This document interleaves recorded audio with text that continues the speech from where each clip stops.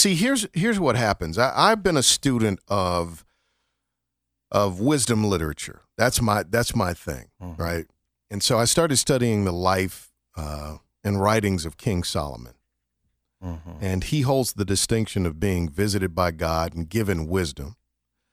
Chaim Poltak said that wisdom is the mannered, calculated use of one's skill in the attainment of success. My definition of wisdom is that it is highly developed skill and insight applied at the right time to produce the right result for all the right reasons, right? And there are two levels of wisdom.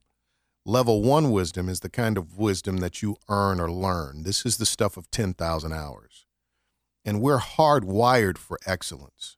I really believe that. I believe that there's a lot of joy that comes from just grinding it out to come to a level of skill at a craft that allows you to use it joyfully and creatively. Marvin Hamlish, they said, was a delight to work with, and he had so much fun because anything he could think up, he could play. And so he was always delighted by where his imagination could take him, and he was never restricted by a lack of competence. So there's level 1. Level 2 wisdom, though, is insight. And this is when you have plugged into something deeper. You've plugged into, for the sake of this interview, and with respect to anybody listening, you've plugged into a divine element. And you are actually downloading information, and it is being used in the creation or the discretion of something. So wisdom allows you to discern what note to leave out. I mean, it helps you in that decision making. And when you have level 1 wisdom, you've put in your 10,000 hours, so you have maximized a skill set and have use of it. When that is joined with level 2 wisdom, where something divine is informing and shaping that and giving purpose to that, when you feel that flow through you, it is one of the most joyful, satisfying things that you could ever experience. And when you put that at the service of something or someone else, what I've come to find is it does kind of become an act of worship, because you really are experiencing, God flowing through you in that moment. It builds joy inside of you, and you come to know this is what it is. This all by itself, this moment by itself. I'm working on a song for a friend of mine.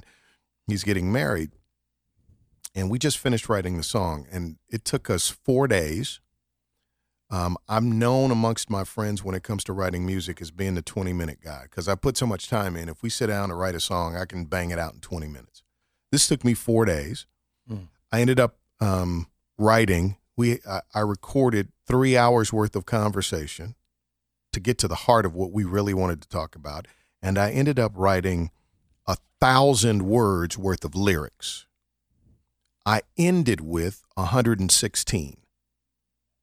So I had to pare down from 1,000. You have to have level 2 to 116. But when I finished the song, I felt such supreme joy. I got the word that a major recording artist may be interested in recording this song, right? Because she's going to perform at his wedding. I was sitting there in the studio, and Kevin, I was like, okay, the joy of the doing, though, right, was enough for me. And I know you may be listening right now. You might think that is the weirdest thing ever. I don't mean to weird you out, but that's literally how I feel. Having this conversation with you right now and being all in right here, this is enough for me. Yeah.